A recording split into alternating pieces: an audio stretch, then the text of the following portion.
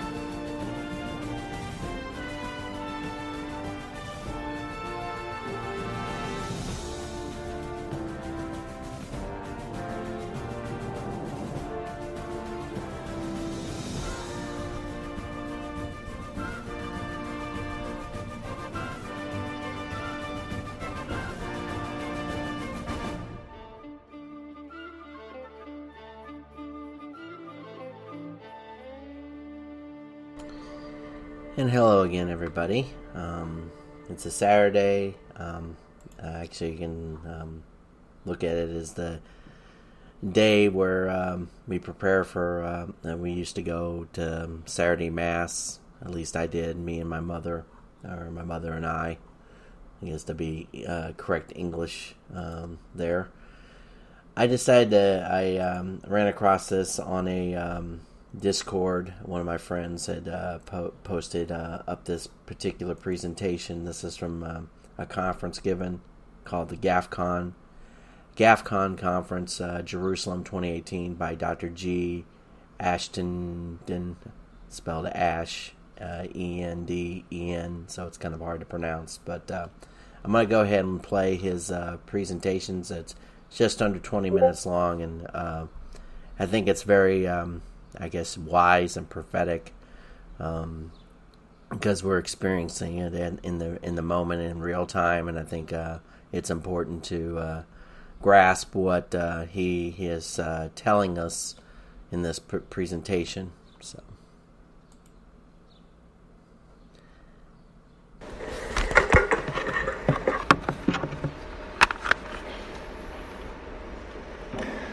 Melvin, thank you.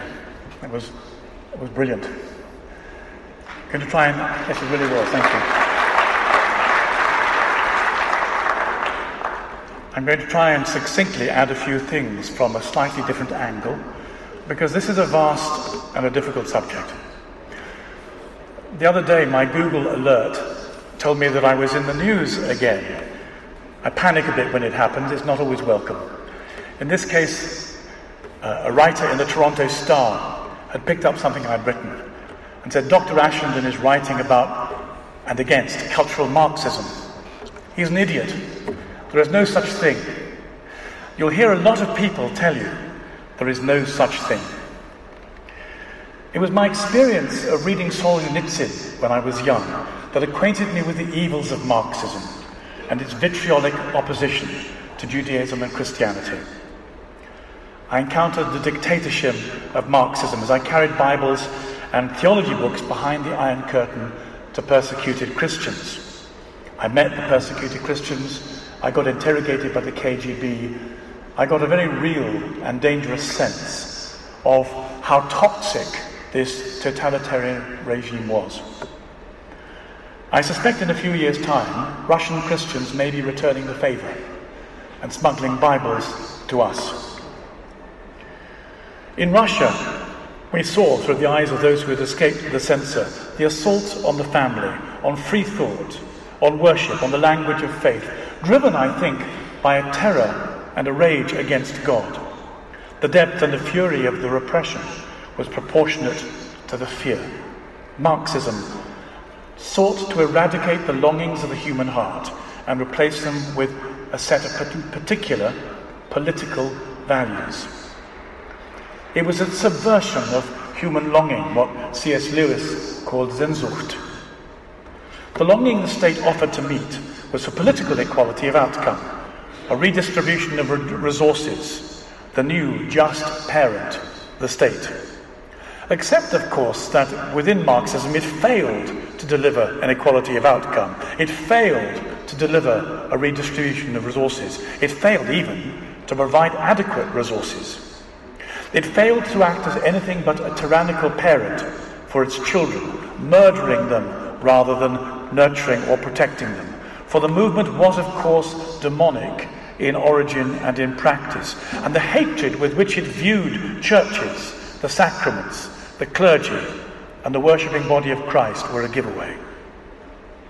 Its intention was to eradicate the universal language of love and spiritual longing that God had placed in the human heart, to act as a homing device to bring us home, see St. Augustine, and replace it with the language of social justice and the new parent, the state. It's no great surprise one of the first priorities of the new Soviet state in Marxism 1.0 was the destruction of the family as a concept. It's replacing it with the state. The fatherhood of God, the family made up of man and woman engaging as co-agents of creation, was attacked, and the state took over responsibility for its members and becomes the new family. The longing for love, the possibility that we were created for love and by love and destined for love and for an eternity with our true Father, was attacked and suppressed by the state in Marxism 1.0 and is and will be in Marxism 2.0. At the same time, there was something called the Frankfurt School, which Melvin has reminded us of. And it was to address the question, what happens if political and economic Marxism 1.0 fails? Marx wasn't a very good economist. So, they said, let's translate our egalitarian and anti-Christian ambitions into a cultural package, a plan to subvert Judeo-Christian culture, which is based on sex, gender, and the family. For me, it was a kind of spiritual alarm when I first noticed something that was wrong. It wasn't rational, it wasn't intellectual. It happened rather like this. I'd never heard of the Frankfurt School. Perhaps many of you haven't heard much about it. But I was working in a highly secular, progressive university as a lecturer in the psychology of religion. And I saw a political and cultural trajectory that was closing down free speech and setting its face to close down Christian values, identity, and ethics. What happens in universities is usually followed by society 10 or 15 years later. And it was as if the same spirit I had encountered in Russia and Czechoslovakia behind the Iron Curtain was representing itself. I recognized the spirit, I didn't understand the ideology. I remember historians saying history was dead because capitalistic democracy had triumphed over Marxism. This was the end of history. They could not have been more wrong. I suddenly became aware that back was the same movement, the same dictatorship, but this time more subtle. Cultural Marxism in the place of political and economic Marxism. No longer dependent on a prophecy or a predication of conflict between the classes, but instead stealing both the longing and the love of humanity and directing them in a trajectory of disobedience and perversion. In the same way that the Marxist state 1.0 attacked the family, so the new Marxism 2.0 is attacking the family. Under the cover of extending human rights to the homosexual community, it is attacking and redefining the family, which in Christian terms is a man and a woman imaging God together, acting as co-agents in creation. The family is no longer about generation, but about sexual and romantic self-expression as part of the sexualizing of society into a perversion and distortion of God's intentions and revelation. It was not enough for this new movement to set out to capture not only secular society in the West, primarily, it's also set out, and it succeeded, in capturing the church. Much of the church, Quisling-like, have cooperated with this new movement, and they welcome it and they celebrate it. The quiescent church has been taken in by the use of language that it thought it at least recognized, if not owned, but language that has been purloined and given back, redefined and reworked, and this is the trick. The trick is to use the same words as are consonant with the kingdom of heaven, but always to mean something different by them. So diversity, for Christians, what might it mean? Well, we might understand it as a very good thing, something signifying the unlimited complexity and creativity of God's creation. But perverse diversity means any combination of interests that excludes Christians. It doesn't say so, but that's what it delivers. Tolerance for Christians might mean the elasticity of love that makes a distinction between the sin and the sinner, loving the sinner with a graced tolerance while hating what poisons him or her. But progressive tolerance means the celebration and promotion of rebellion against God, particularly in the areas of sexual unholiness, and the exclusion of Christian values. Inclusion for Christians is the ambition that there are no places where the mercy of God will not stretch, inviting people to turn and to be held by the Good Shepherd who will carry them home. Perverse inclusion is the overturning of Christ's teaching by celebrating what he warned us to avoid and to detest, and in particular the perversions that pour out of the corrupt human heart, that defile the soul, and, as with all of the others, the exclusion of Christian values. Equality is scarcely a term that really exists within the Christian framework, since, for example, God favours Israel over all other nations. God prefers the spirituality of the poor to the complacent. He prefers the penitent to the self-sufficient. He prefers the committed to the lackadaisical. To those who accomplish, Jesus says, more will be given. There is very little equality, if any, in the New Testament. But if it means anything for Christians, it means that people are equally dislocated by the fractured human condition, sin, from the holiness of God, or that no category of humanity qualifies for special treatment. But perverse equality means overturning the hierarchies of God, for only the existence of a hierarchy can allow for it to be turned upside down in humility, which is what we have in the Incarnation. There can be no humility with equality, no self-giving, no kenosis, no incarnation, just a flat equal rights horizon. And even if it wasn't the case that equality only ever works with numbers, even if that wasn't the case, equality only ever works with numbers and not for values. There can be no spiritual discrimination with equality. There's nothing to choose between. No discernment of the difference between good and evil. Equality, progressive equality, strips the faith of its inner workings, which is one reason why it's so dangerous. But Christians have become secularized and have bought into this fake idea of progress. The only progress we have in the teleological scriptures is the progress towards the kingdom of heaven, not the progress towards utopia on earth. Anglicanism has always has recently misunderstood the threefold gifts of scripture, tradition and reason that Hooker articulated so clearly in his Ecclesiastical Polity, because reason for Hooker wasn't rationality.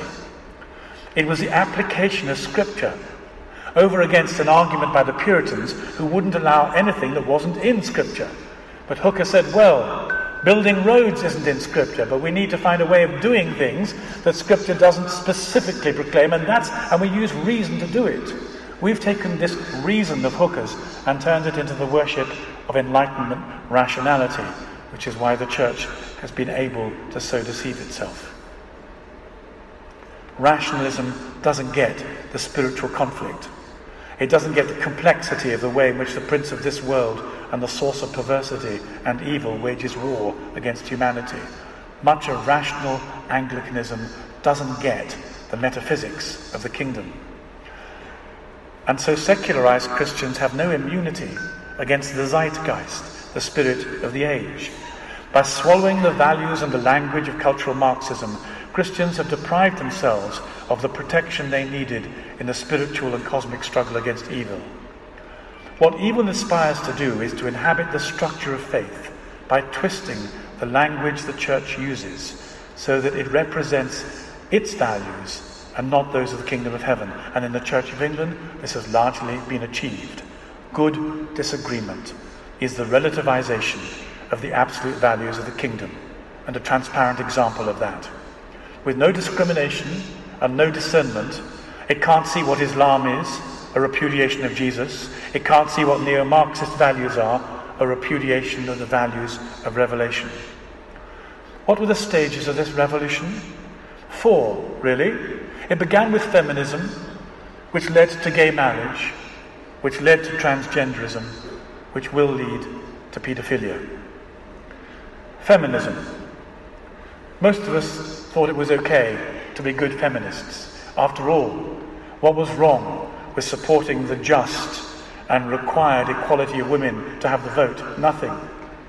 What was wrong with supporting women's capacity to work, to have equal wages in the workplace? Nothing. Except that some of us began to wonder whether or not responding to the capitalist imperative would allow them to mother their children. And it turns out that even the Daily Mail thinks that's difficult. Gender has always been theologically pregnant with meaning, ever since the earliest struggles with Canaanite fertility religion and the struggle between Sky Father and Earth Mother, transcendence and immanence.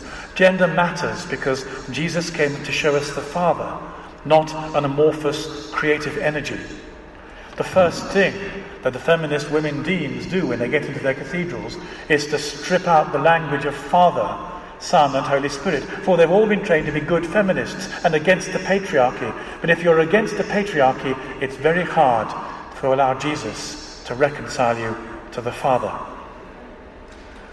Gender matters because third wave feminism engaged itself in a repudiation of gender, a reimagining of gender, a setting up of the human imagination as being the deciding factor of what gender was.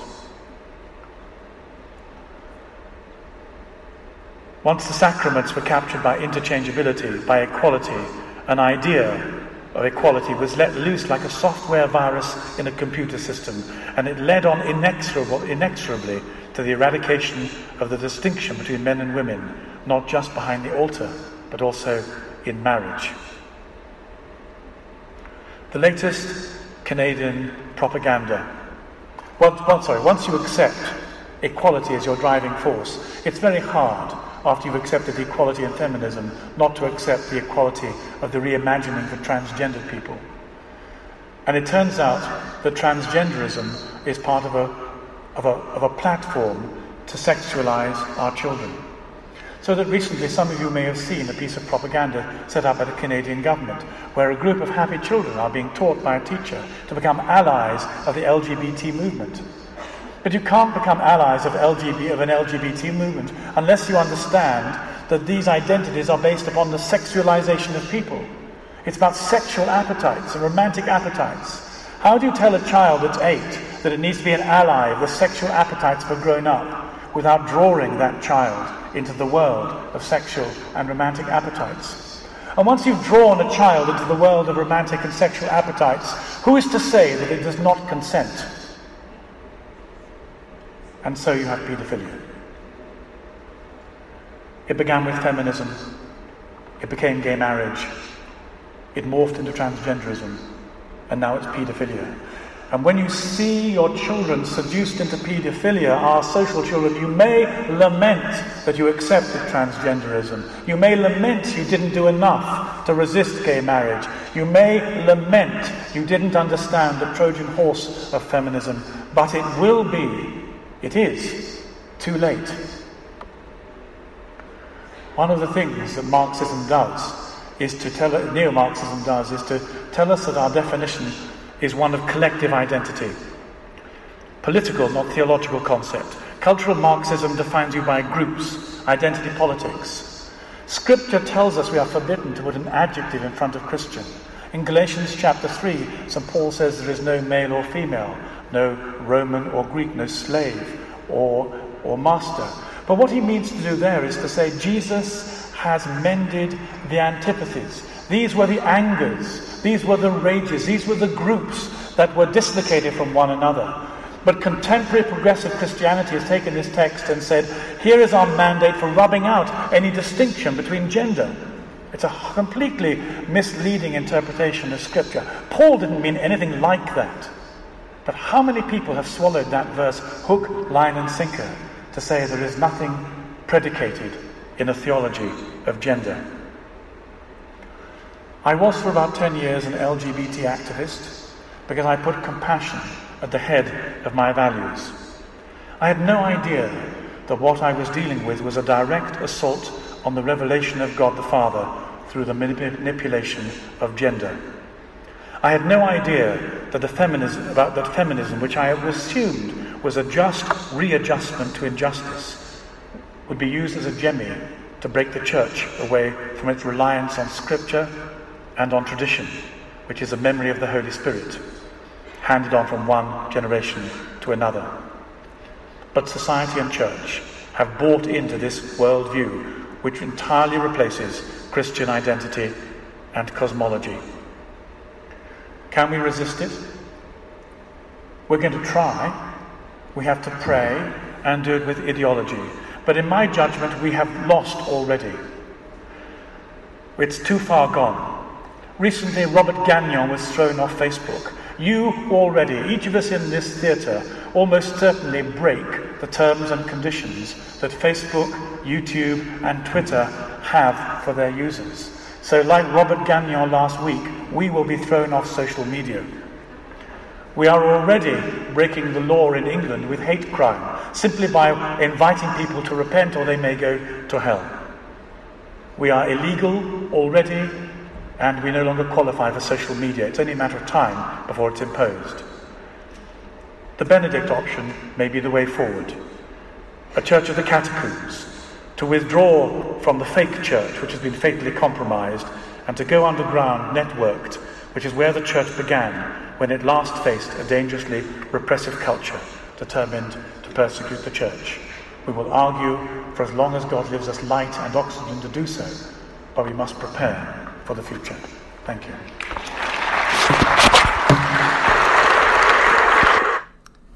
So I think he covered that very well in terms of expressing his opinion on, and actually a breakdown of the trek that we have seen with the neo-Marxists, or the cultural Marxists, I guess, the Frankfurt School, where they exchanged or did the swap from class, because in America, in particular, in the Western world, more broadly, the idea of race has been interjected along with gender, at least immediately.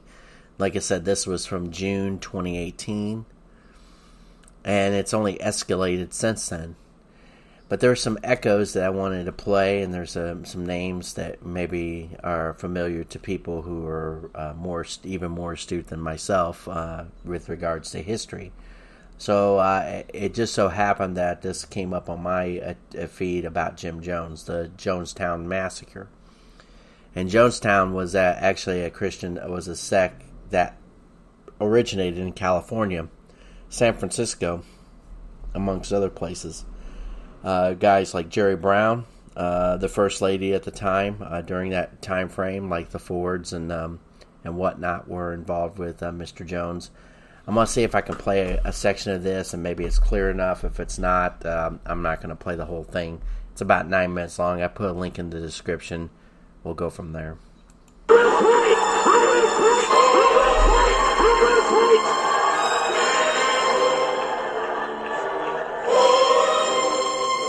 revolution comes out of the bottom. Get some guns, get some bombs. We can get this place going. Some of these corporation heads and boards of directors.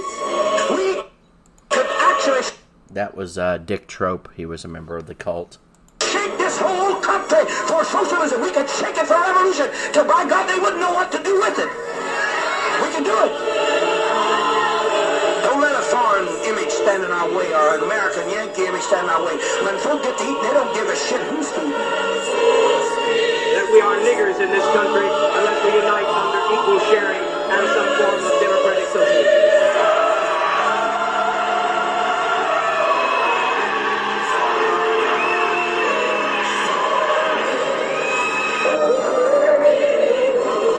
So, the part of the problem with this video is there's way too much background music. Obviously, there in some ways that could be considered propaganda because it's meant to interject. What is ostensibly true is that Jonestown was a massacre. It involved actually later on. There was multiple congressmen. There was a Congressman Ryan who showed up there and actually was supportive of the situation.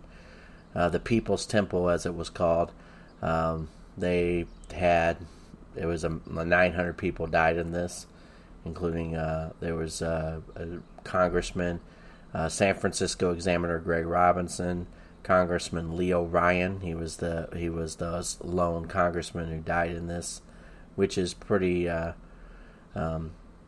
amazing in regards to that. They had a revolutionary suicide plan, and the thing is it's like when this happened in 1978. I was 6 years old when it took place. So, like anything else, the fog of history has erased certain things, and it just so happens that this originated in San Francisco in 1976, is where Jones made his name. He got involved with certain politicians out there at that time, including Jerry Brown. It's quite telling. Mayor, he was a political advisor to Mayor Moscone, who was at that time. This is right before, matter of fact, the new mayor, who happens to be Dianne Feinstein back then. Most of this is I hate to break the news to people, but San Francisco is obviously a far leftist city, but it's originated so much of the crises that we see in the world today. There's other epicenters like Boston and Seattle. These far left cities, they literally suck off and abuse their people. They put them in misery. There's such a stratification in California, especially around Silicon Valley and the San Francisco area and San Jose, the place Silicon Valley. So you have the great wealthy people, the tech monopolies, and then you have the tragedy of the common man in San Francisco. They have the most property violence in the United States, according to the FBI, and that was as of 2019 per square mile. It was more than New York. That's one of their biggest problems, and they continue to have this problem. And all the Democrat cities have this problem. This is the debauchery. This is the relativism, as he talked about. When you try to egalitarianize society, what you have is nobody has any moral impetus to improve themselves, to seek principle, to seek a value system that is actually uplifting to them. Instead, they all live in a morass.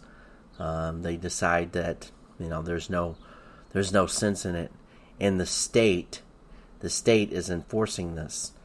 This is what people who have no idea what's coming towards them are promoting at this moment.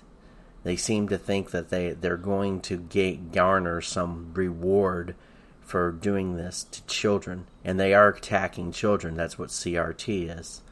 It's an attack on the belief systems of the United States. You see it happening day in and day out. whether it be removal of statues, whether it be removal of and you know what they try to make the argument that everything in the past has to be focused on for everything that was ill and wrong, but everything in the present has to be muddied and relativized. That's the reason why they build statues in New York City to George Floyd, and they've been putting up these things about George Floyd. I don't have anything against Mr. Floyd. He perished in an unfortunate circumstance of, in many cases, his own making. He had many opportunities in life to improve himself, but he didn't. He spent time in prison. He was passing a fake money. He was high as hell at the time of his arrest. He was on fentanyl. He decided to turn back to drugs, which means he didn't have his life together.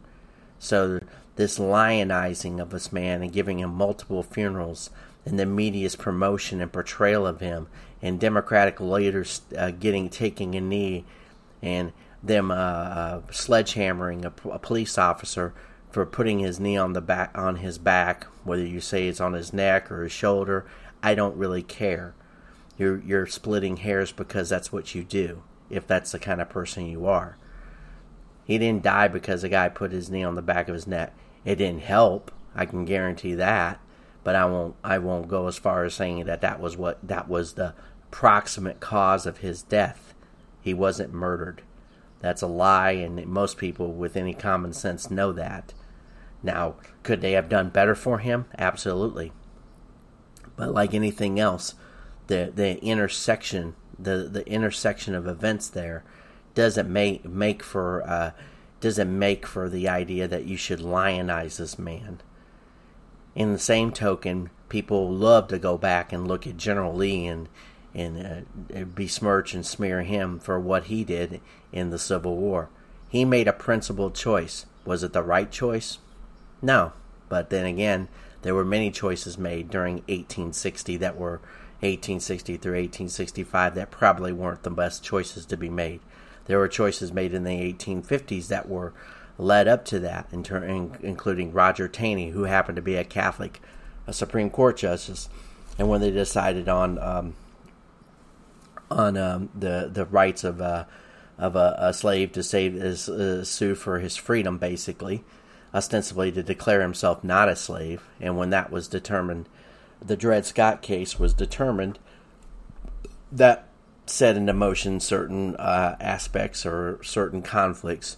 But the whole idea of the war being fought over that is not true. It was fought over states' rights, the ability to secede from the Union, fought over the ability to make their own decisions and to determine whether or not they wanted to have that institution inside their state, and commerce and whatnot.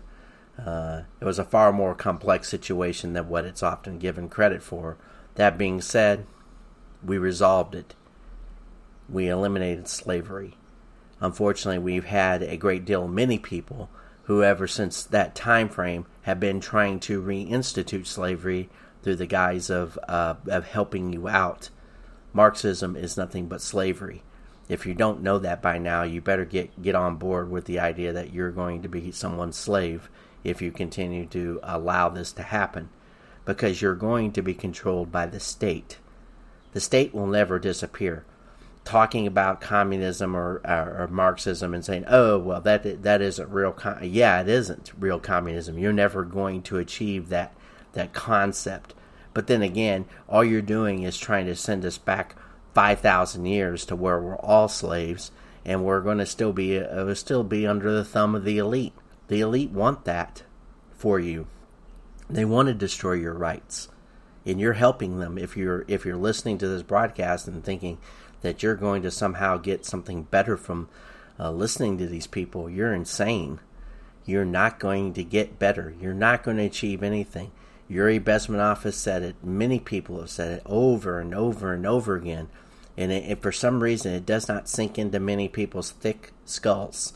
I understand why it doesn't sink into their thick skulls. They have to be told something 100 times so that they understand that it doesn't behoove them. There was many of us who also, at one time or another, believed in egalitarianism and thought that it was a good idea, and that, you know, maybe we should help out feminists, and maybe we should assist them in their situation. The thing is if you give an inch, they take a mile. These are the type of people that they're weak. They are very weak-minded. They're very weak spiritually, and they think they do things under the cover of satire and fun, and yet it's nothing but malevolence underneath of it all. It's because they don't have anything else to offer the world than to be these retarded people who think that everybody should be as morally relative as they are. But this has been the postmodern objective. So I'm going to go on to, well, one is this article from S Fist, which is San Francisco. And I don't know, I haven't played so if you haven't heard by now, there was this San Francisco gay men chorus who released, they call it a magnificently funny video last week. This is the Marxism that is crept into San Francisco. Well, it hasn't crept in, it's been there for probably 50 or 60 years. But they get they get all upset because they didn't like the fact that someone did an investigation and found out they were actual sex offenders inside this video. And so I'm not going to play it, but I'm going to leave the link in the description to it, and you can read it. And they make it like they always try to protect themselves under the guise of, oh, I'm being hurt, you're not allowing me to be me. No. There is a moral fiber that you are supposed to have inside yourself. And the fact is, you know, whatever your weaknesses are, you shouldn't be projecting them and thinking they're good things. This is just the moral depravity of society. Because next thing you know, they actually are going to go after your kids, and we know they already are. They have a library story time with transgenderism, and that priest or the minister was talking to that specifically. He said that there was going to be a significant amount of censorship, and he's been right. He was right about that too. When he ended his speech, he was talking about Facebook and Twitter and whatnot doing the censoring. So I'm going to just move on to another article which talks about the philosopher Michel Foucault, who, as many have said, this was from several months ago, April 7th of 2021. And it's on LifeSite News, which I'll leave a link. Again, I'll leave another link in the description to that article. So the idea here is that the guy who was quote unquote I guess you could say the intellectual engine, and he used to have these discussions with people. I can't remember his name. Philosophers. What's his face? He'd have intellectual discussions with the other leftists, as far as I'm concerned, because that's only people that we'll ever argue with. And it was all all these relativism and postmodernism. So I'm going to read a bit of this, because it actually tracks down the history here. Quote, almost without exception, the architects of the sexual revolution have proven to be reckless hedonists, and in many cases sex criminals, who took their theories of pelvic liberation to horrifying but logical conclusions. It is long past time that we re-examine the history of our cultural transformation in light of these facts. Alfred Kinsey was a voracious, sadomasochistic bisexual who shot illegal porn movies in his attic. Marriage-hopping Margaret Mead also had an affair with a female colleague. Hugh Hefner was a notorious pervert with alleged fascination with bestiality. It has been long known that Michel Foucault, the French celebrity intellectual and post-structuralist philosopher, was an unapologetic hedonist. A sadomasochist, Foucault was one of the first publicly out figures and died of AIDS in Paris in 1984. Foucault is, unfortunately, one of the most influential philosophers of our era, the founder of wokeness, the father of critical race theory, and the man who lent academic credibility to progressive activists and politicians. His work was the inspiration for queer theory, as Foucault frequently argued that sexuality existed on a spectrum and that sexuality was socially constructed. Naturally, this meant that there was nothing unnatural or wrong in the realm of sex. In fact, in 1977, Foucault was signing a petition called the Legalization of Sex with 13-year-old Children. Thus, it should be no surprise that new evidence has been uncovered indicating that the French philosopher may have been a pedophile rapist. According to an article published by the Sunday Times on March 28th, the philosopher Michel Foucault, a beacon of today's woke ideology, has become the latest prominent French figure to face a retrospective reckoning for sexually abusing children. A fellow intellectual, Guy Sorman, has unleashed a storm amongst Parisian intellectos, I can't even pronounce it, with his claim that the Foucault, who died in 1984 at age 57, was a pedophile rapist who had sex with Arab children while living in Tunisia in the late 1960s. So that's the allegation. And talked about how he was throwing money at them and setting up rendezvous with them, and they would go to cemeteries with the young boys and whatnot. It's very, very lurid and probably very detailed in many respects. However, I'm not going to further try to ascertain whether this is absolutely the truth, because I'm not the one that's convicting him. It would have been. He even admitted. He said he was talking about outing him. There was an unfortunate problem with this because his own failure to report, as he said, quote, Sorman called his own failure to report Foucault to the police extremely morally ugly, and these allegations first laid out in his new book, My Dictionary of Bullshit, came at a time when many elite figures had been facing accusations of sexual misconduct and child abuse. So, this is the way they always go. The idea is to sexualize, destroy the family, instead of having any moral clarity or moral standards or principles that you stand on. This isn't to say that principles are going to be 100% always followed without exception, but this isn't a principle that's this isn't one of those principles. This is an obvious thing. You should not be violating children. You should not be attacking them. You shouldn't be exploring your deviancy through their vulnerability, through their innocence. See, these are people that they have nothing to offer the world other than vapid ideas, destruction of society. It's because inside, and I suspect Michel Foucault, if you could have ever cornered him while he was alive, he was a very empty, soulless person. And I watched an interview, or it was a debate he had with, I forget who, I can't remember his name. He's one of the top philosophers. He did Requiem, was it Requiem for a Dream or something about that. He wrote the book on manufactured consent or whatever. I can't remember his name. He's always lauded by the left. The left love him to no end, and I feel bad for his name escapes me at this time.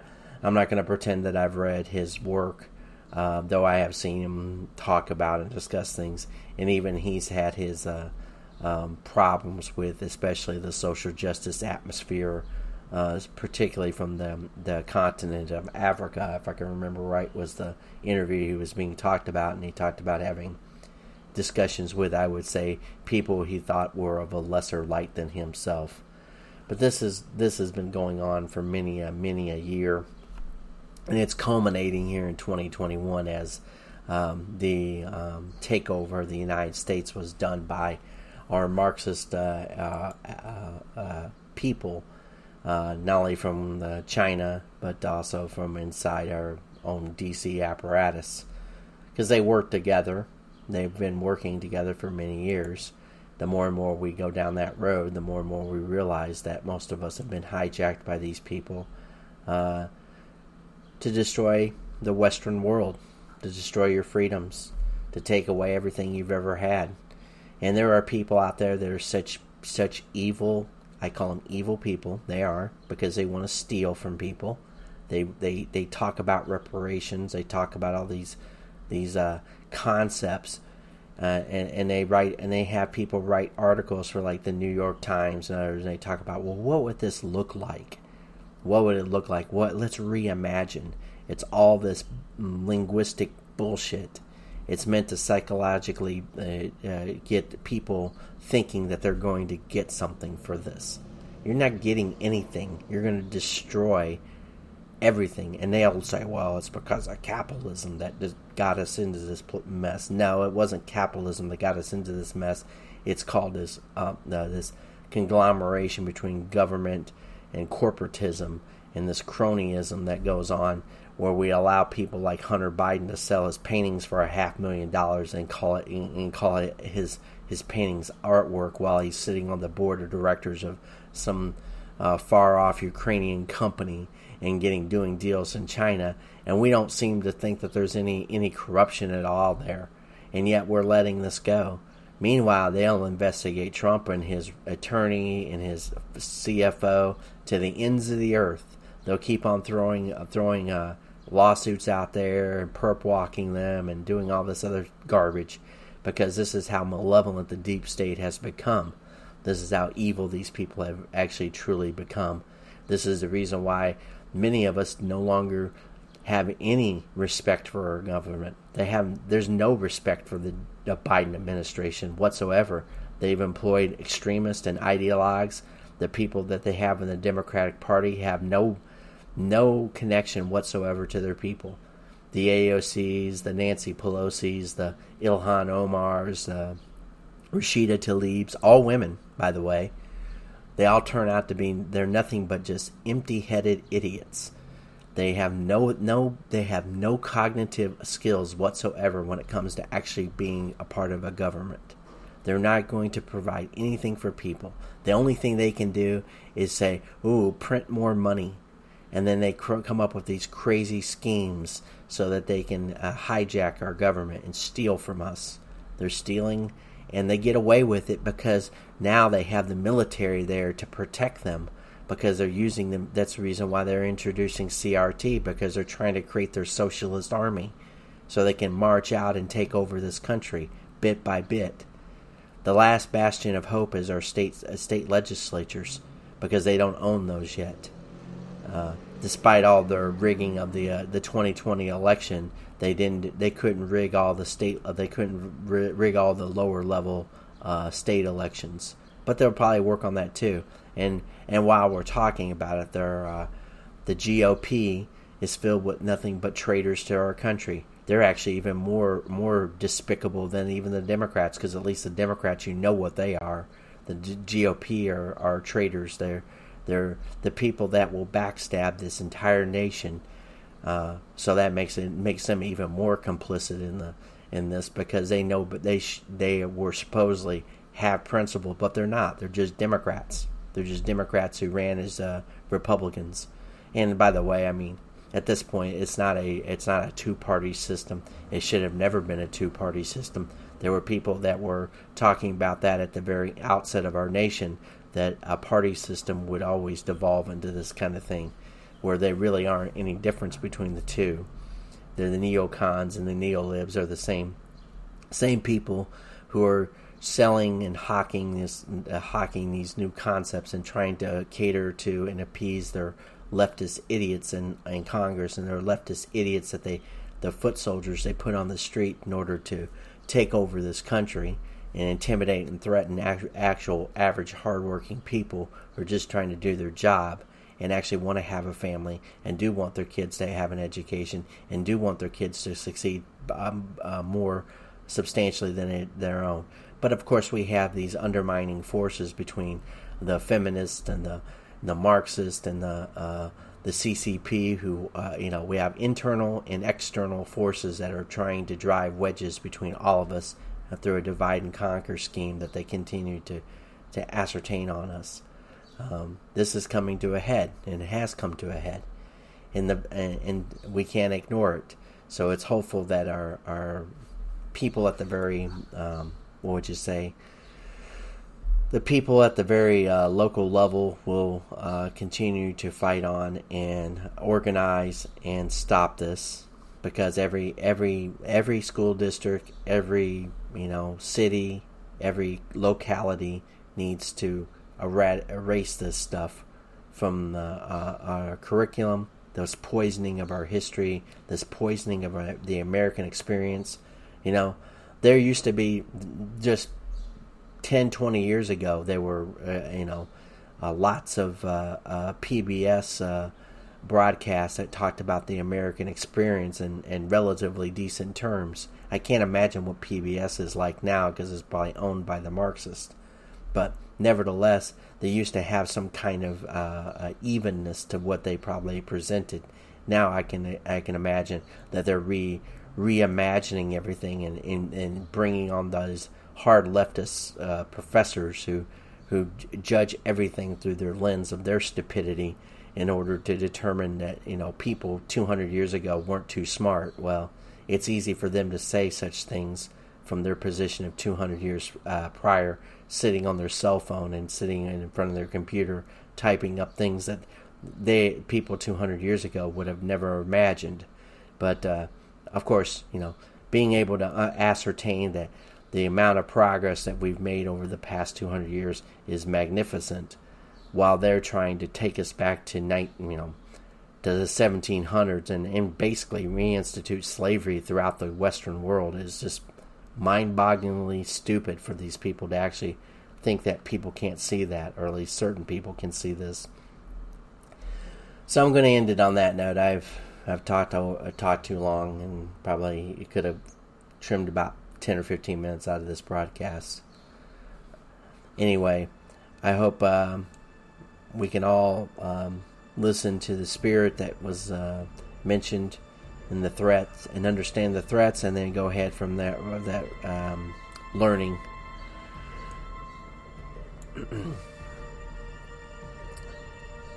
I think what I was trying to get at with this is that we've had a series of events that have led to this position in society, through the propagandizing, through the undermining of our institutions, and that many of the people that are currently still sitting there have been undermining our institutions for 30 and 40 years as well. San Francisco was an epicenter of some of the most tragic events in human history, including the Jonestown massacre, and we should go back and reassess the same people who have been determined to tear down our society, and look at how flawed and actually evil they are. Michel Foucault and Karl Marx, and a host of others, Betty Friedan. There's a multitude of people who have interjected things into our society, like Anna Freud, that did nothing but despicable intent to destroy the fabric of the United States of America. I get why they do so, by the way. They resent this country. They've resented this country every day that it's existed. And I wish they would just stay out. God bless the United States of America. God save the world. Thank you very much.